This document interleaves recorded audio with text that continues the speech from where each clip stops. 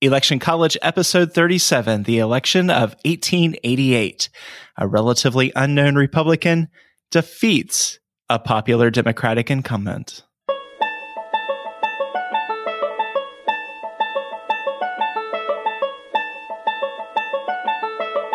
Let's throw a political party. Face it, the political scene sucks, but did it always? It's time for Election College, and class is in session. Now, your hosts, Jason Goff and Ben Smith.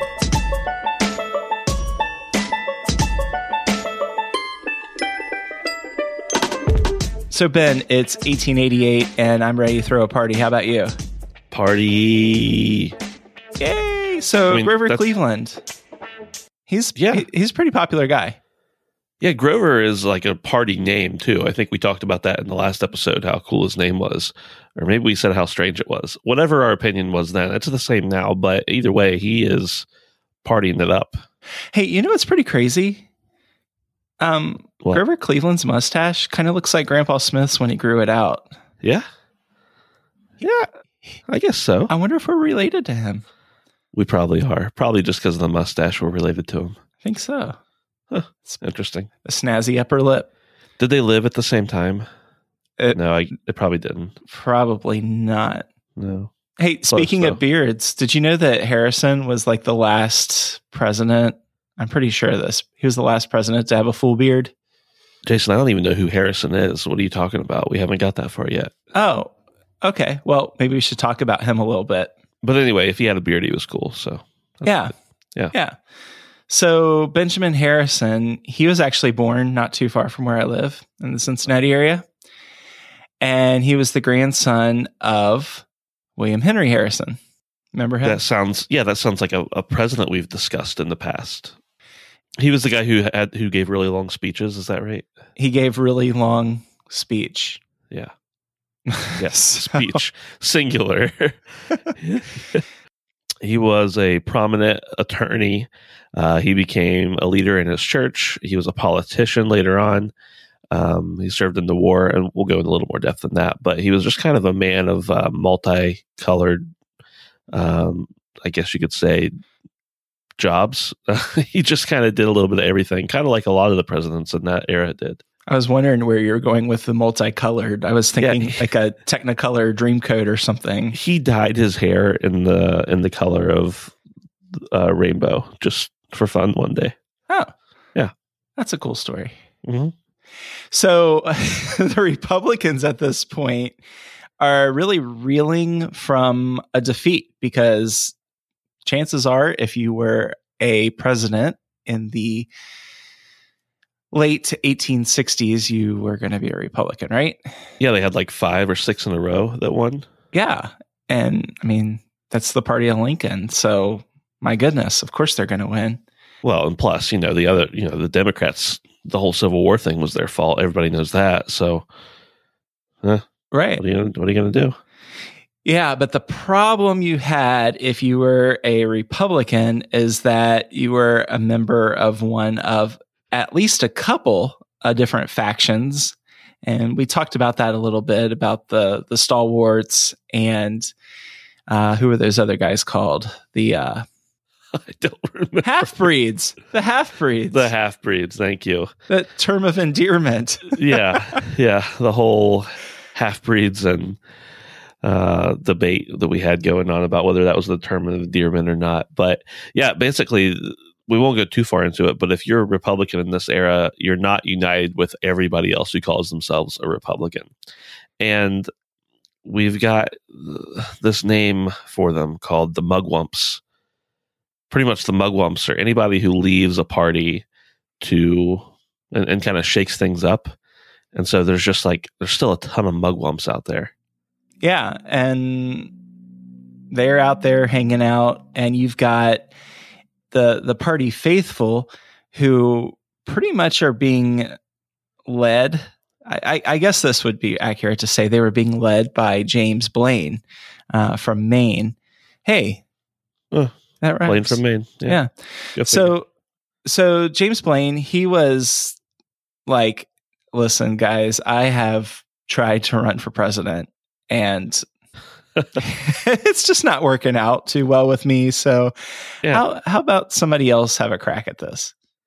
Right. Yeah. And one of the big issues in this election is tariff policies. And tariffs, as we know, are just a fancy name for taxes, pretty much. But tariffs kind of take the center stage for the election. Harrison, who, of course, we know was coming up here in the ranks, pretty much took the side of anybody who was a factory worker or an industrialist or someone who was kind of the everyman. And they wanted to keep all the tariffs high. And then President Cleveland, at the same time, said that high tariffs were unfair to consumers. So you can see either one of their points, I'm sure. But that kind of becomes the central fighting platform, I suppose you could say. Yeah, you have to keep in mind that at this point in our history, there was no federal income tax. So this was the big way that the federal government had the opportunity to make some big bucks from the citizens. So the tariff issue was huge for everyone. And we kind of take it for granted, I guess. Most of us who are employed, we don't see the full amount of our paychecks. We're just paying the government. And we think about it when April rolls around and we're paying our taxes. But this was a huge, huge issue in the daily life of the American citizen at this point. Yep. And it certainly was an issue that everyone, you could say, would have had an opinion on, not just a lot of the issues now that people are iffy on and, okay, I don't really have an opinion on that. You pretty much had an opinion on tariffs. The Democrats were pretty united whenever they came together at the convention, the Democratic National Convention, just to kind of get things going. They pretty much said, okay, well, we're just going to go ahead and say President Cleveland, he's going to be renominated for running for president. No formal ballot needed. We know it's going to go. And really, at this point, that makes it the first time that a Democrat had been renominated since 1840. Yeah. Which is a long time. Yeah, it was old Marty. Moiety. Yeah, Moiety. I mean, that's a whole different era of American history when you think about it. It really is, yeah. And we're just talking about how it seems like we're starting to relate to these guys a little bit better because the history is a little more recent. And even the clothing that they wore in 1888 seemed to be just a smidge bit more like what we would recognize today. And the Stephen Grover Cleveland was doing a pretty fantastic job, and I liked his bow tie and his mustache. So, well, you remember old Tommy Hendricks, right? If Cleveland's going to stay, get renominated, why not just go ahead and renominate Hendricks, Jason? Well, of course. Why not? Because he's dead. Sorry to break it to you like that. Man, what's up with the vice presidents? I think anybody who runs for vice president at this era pretty much has a death wish. They're just trying to die. Yeah. Or become wildly unpopular. Yeah, Ben, we actually got an email early in the week. I guess, Ben, you already know this. Hey, for our audience, we got an email earlier this week about how they love the podcast and everything, but what are we going to do after we follow the election of, I guess, 2016 would be our last in this phase of Election College. And it might be interesting to do biographies of the vice presidents. I don't know, but I would love to hear some feedback from everyone. Would you like to know more about the vice presidents? Would you like to know more about the first ladies? Should we go more in depth about the presidents themselves? But it just seems like if you're a vice president, yeah, we've definitely had a couple people voice that. What are you guys going to do after this? Is it done? And no, we're not planning on making it done. So we have some ideas and we have ways we can go, but let us know what you want to hear too. So the Republicans. Blaine is like, I'm going to chill out. Harrison is in. Who are some of the other parties involved in this crazy election of 1888? Well, before we talk about that, Jason, why don't we go take just a little break?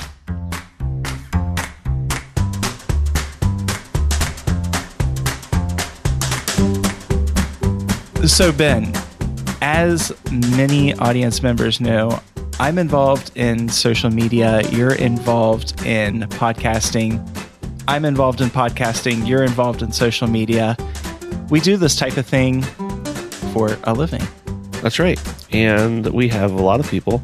I've been helping a few people in my personal life, but also as part of some different interactions professionally to work out ways that you can be better at social media and podcasting, and even use them in conjunction with each other. So we just want to let everybody know that Jason and I do private consulting. We do some podcast consulting. We do some social media consulting. And if you want to be like us, which is to say super cool, send us an email. Yeah, just email info@electioncollege.com. We will be in touch. We do everything from branding to consulting to making you look like a rock star in the digital space.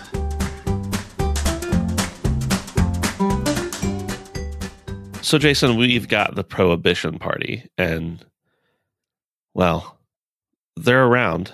They're gaining some traction. They pretty much still have the whole same deal they had before. Let's prohibit alcohol. Yeah. And that's kind of their whole deal. Like, that's it. Yeah. They had their national convention up in Indianapolis, which actually is where Benjamin Harrison is from. And I'm sure it was a very sober event. So they're there. I get it. Sober. So funny. We've also got the Union Labor Party, and don't confuse that with the United Labor Party. No. Yeah, you don't want to do that. They're obviously terribly, incredibly distinct from one another. So the Union Labor Party pretty much got together to improve working conditions of the everyman, the people in the labor unions, but the United Labor Party got together to help the single tax movement. And so both parties really have the best interest at heart of the unions. And they actually try to get a joint ticket and try to get behind one ticket, but it doesn't happen. Yeah. I mean, about the only thing they had going for them was that they both had their conventions in Cincinnati, and that was about it. Right. Yeah. So, hey, you remember the Greenback Party? I do. I think it was in the last episode I said, who are the Greenbacks anyway? and now they're back to tell you. Yeah, they just kind of ceased to exist after 1888. That's pretty much all you need to know about the Greenback Party. If anybody out there is a big fan of the Greenback Party, go ahead, let us have it. Let us know more about why you have a passion for the Greenback Party. But people in 1888 did not have a passion for the Greenback Party, and they went the way of, I was going to say the dinosaur, but they went the way of something else. So yeah, there's still dinosaurs like Jurassic Park. Haven't you seen it? Right. Yeah. So there was the American Party, and they ceased to exist after 1888 too. They were basically the anti-Masonics of the past. And you had the Equal Rights Party, which you got to hand it to the Equal Rights Party. I mean, they were very progressive. They were nominating women for office. And in this period of time, women just that was not seen as proper. And it took decades after this for women to even have the ability to go to the ballot box. So good on you, Equal Rights Party. Belva A. Lockwood was the nominee. Well, and I thought we might have been done, but no, one more at least that's well known, kind of. We had the Industrial Reform Party, and this is going to be a shocker, but it was pretty much exactly what it sounds like: reforming industrial working conditions and the taxes and things that went with them. So that rounds out the top 25 most popular political parties of the era. And we'll be sure to have many more as we go. I'm positive of it. Yeah, and we mentioned this a number of times as we were going through the Civil War. This is an election podcast, so we do want to acknowledge the fact that there was a lot of shifting going on, going from more of an agrarian society to a more industrial society. You had the Gilded Age. This was the Gilded Age. This was the era where people were getting very wealthy, and there was a whole industrial class that was basically working poor. And so you had a lot of situations where you needed these labor unions to improve working conditions for the common person. You had the meat packing industry, which was a kind of a disaster. Just all kinds of different things going on in America, but we can't get into all of that. We're just talking presidential elections. So we want to pause and acknowledge that, though. Absolutely. I mentioned earlier that one of the big issues was the tariff reform idea. And just to go into that a little bit more, the whole thing kind of sparked off for the campaign during Cleveland's annual message to Congress in December of '87, which, the year before the actual election ran. And so he pretty much was on the side that the tariff's too high. It's unnecessary taxation, and it's really not even justified in any way. And of course, the Republicans responded that the high tariff would help protect the industrial workers and the would help protect the industrial workers from foreign competition. It would keep America continuing to be a industry nation, help, with wages and everything like that. But the thing is, it became this huge issue, but it really wasn't a new issue. It'd really been stretching back for almost a decade at this point. Yeah, well, actually, even further back than that, because you had the tariff of, I think it was like 1860, something like that.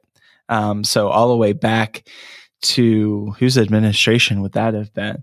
1816. So you had the protectionists and the free traders, and there was just this whole big issue. How do we relate to foreign nations? How much are we going to tax? And are we going to tax our exports? And how much revenue are we going to make off of that? So nothing new here. No, but it certainly encapsulated the election as a whole, so became a big issue. We've also got this kind of a scandal, I guess you could almost say, of the blocks of five. And William Wade Dudley was a lawyer, and he was a campaigner as well. He was big into campaigning against and prosecuting election frauds. And at one point, Benjamin Harrison, our buddy Benny, made Dudley the treasurer of the Republican National Committee. Yeah. And so this would have all really been a secret had it not been for a letter that was found. I think it was found written to a railroading organization or something of that sort. Yeah. And they found out that they were selling votes. Yeah. So I don't know if there's any other way to say that. Yeah. You have to keep in mind that now most of us are voting via secret ballot, but it wasn't always that way. As a matter of fact, a secret ballot would have been a novel thing at this time for a state. I believe Kentucky I think Louisville, Kentucky had the first secret ballots either in this election or the next election. And then Massachusetts was the first state to have the secret ballot. So you didn't have that back in 1888. And they actually called the secret ballot, Ben, I don't know if you knew this, they called it the Australian ballot. I did not know that. Is that because Australians had secret ballots? I would suppose so. But to just prove that we're Americans and we like to add our own terminology and get credit for it, it was also called the Massachusetts ballot. Right, because why not? It's so similar after all. So stick that info in your pipe and smoke it. When you go to the polls and you vote and it's a secret, it's a Massachusetts ballot. Thanks, Massachusetts. Yeah, hats off. So there's also this, I guess, kind of a scandal where the Murchison letter is what we call it. There was a dude named George Osgoodby, who was a California Republican. He wrote a letter to a British ambassador to the United States, and he wrote it under the not his own name. He wrote it under the name of Charles Murchison, and he said he was an Englishman who now lived in California and wanted to know how he thought he should vote in the upcoming election. And the British ambassador suggested that Grover Cleveland was probably the best man from the British point of view. And so then the Republicans, of course, took this and ran with it and published the letter just a couple weeks before the election. And of course, Irish American voters really took hold of that. And Cleveland ended up losing New York and Indiana, which we'll go on to say was a bigger deal than that as well. But more interestingly to me is that the British ambassador actually lost his job. So, whoops, I guess you shouldn't have responded to that letter. But it's just interesting to me that a letter published from one outside representative or opinion could have had that big of an impact on an election. Yeah, isn't it crazy how for the first 50 years of our country, it was really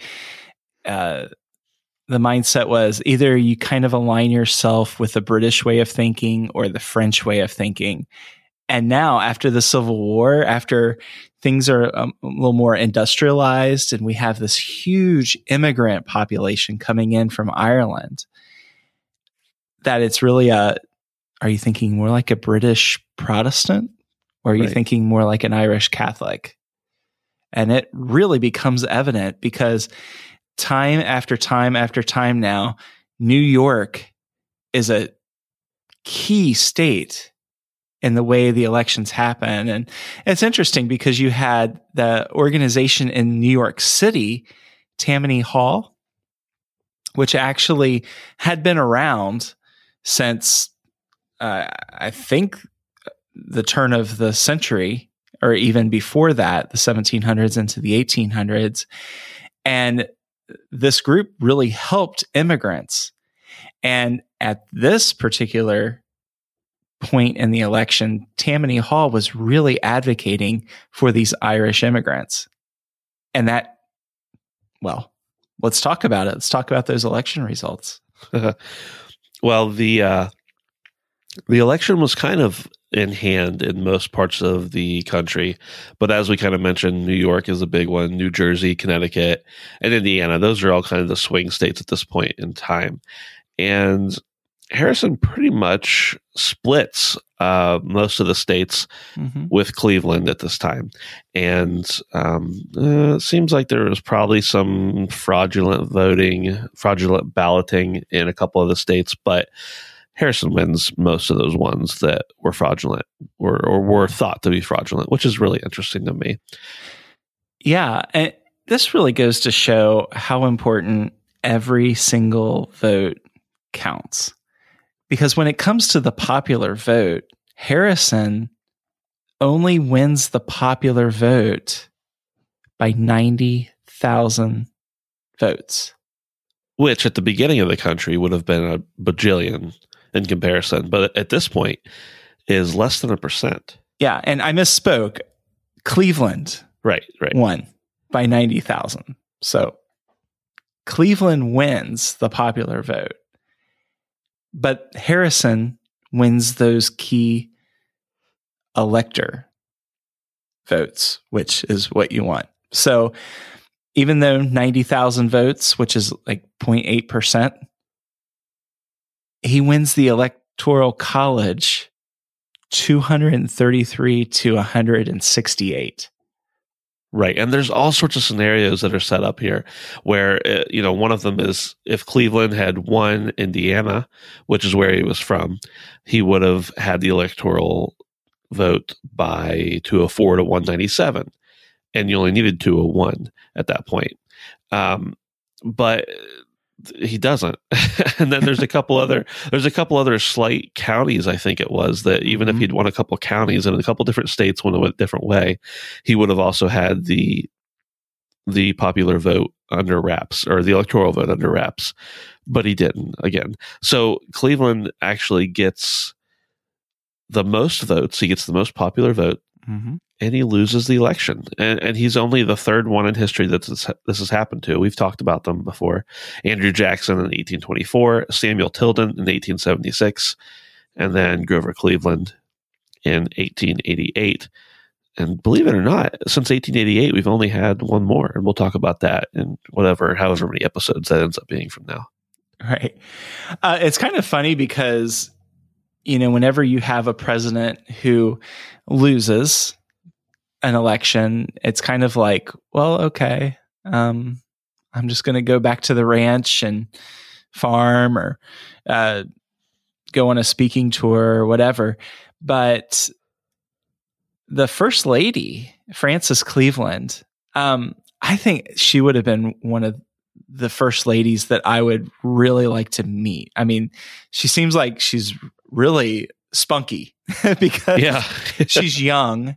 She's extremely popular, and she's leaving the White House, and I can just hear her say this. She's like, hey guys, talking to the White House staffer. She's like, take care of this place because we're coming back. Yeah. How would you like that?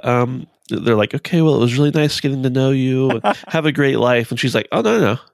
We're just leaving for 4 years. We're coming right back. We'll be back.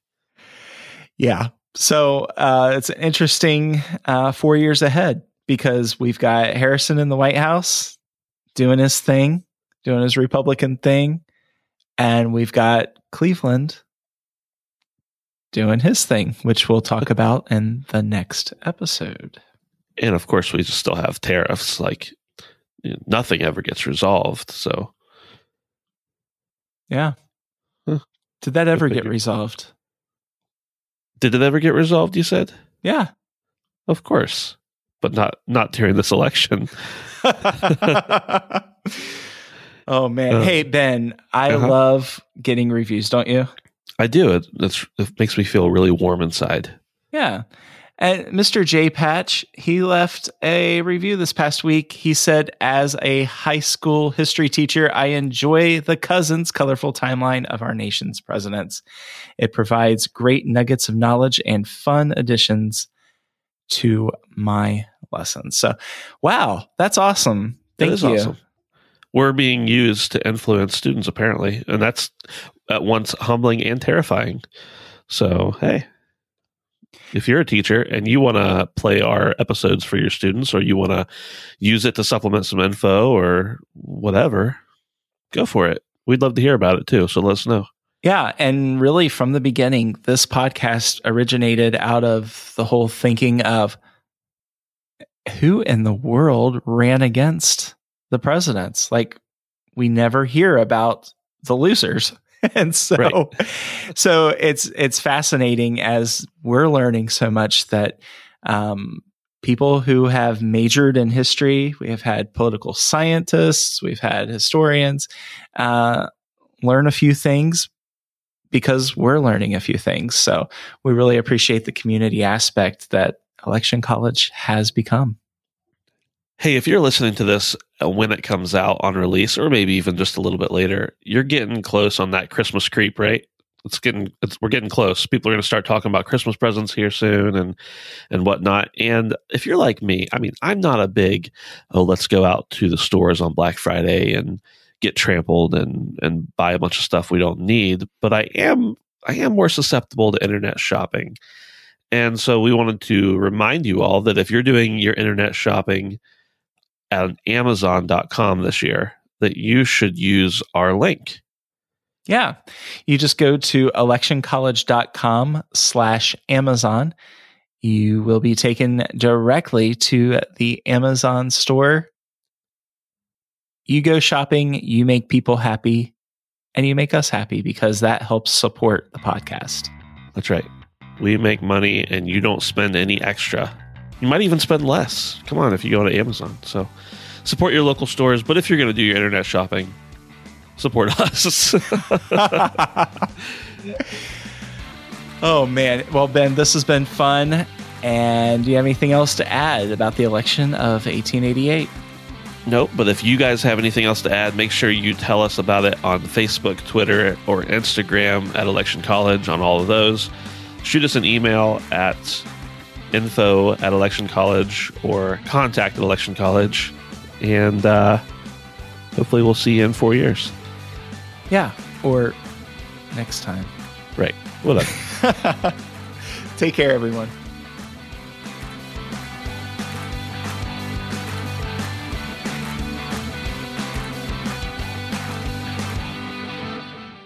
Say goodbye to your credit card rewards. Greedy corporate mega stores, led by Walmart and Target, are pushing for a law in Congress to take away your hard-earned cash back and travel points to line their pockets. The Durbin-Marshall credit card bill would enact harmful credit card routing mandates that would end credit card rewards as we know it. If you love your credit card rewards, tell your lawmakers, hands off my rewards. Tell them to oppose the Durbin-Marshall credit card bill.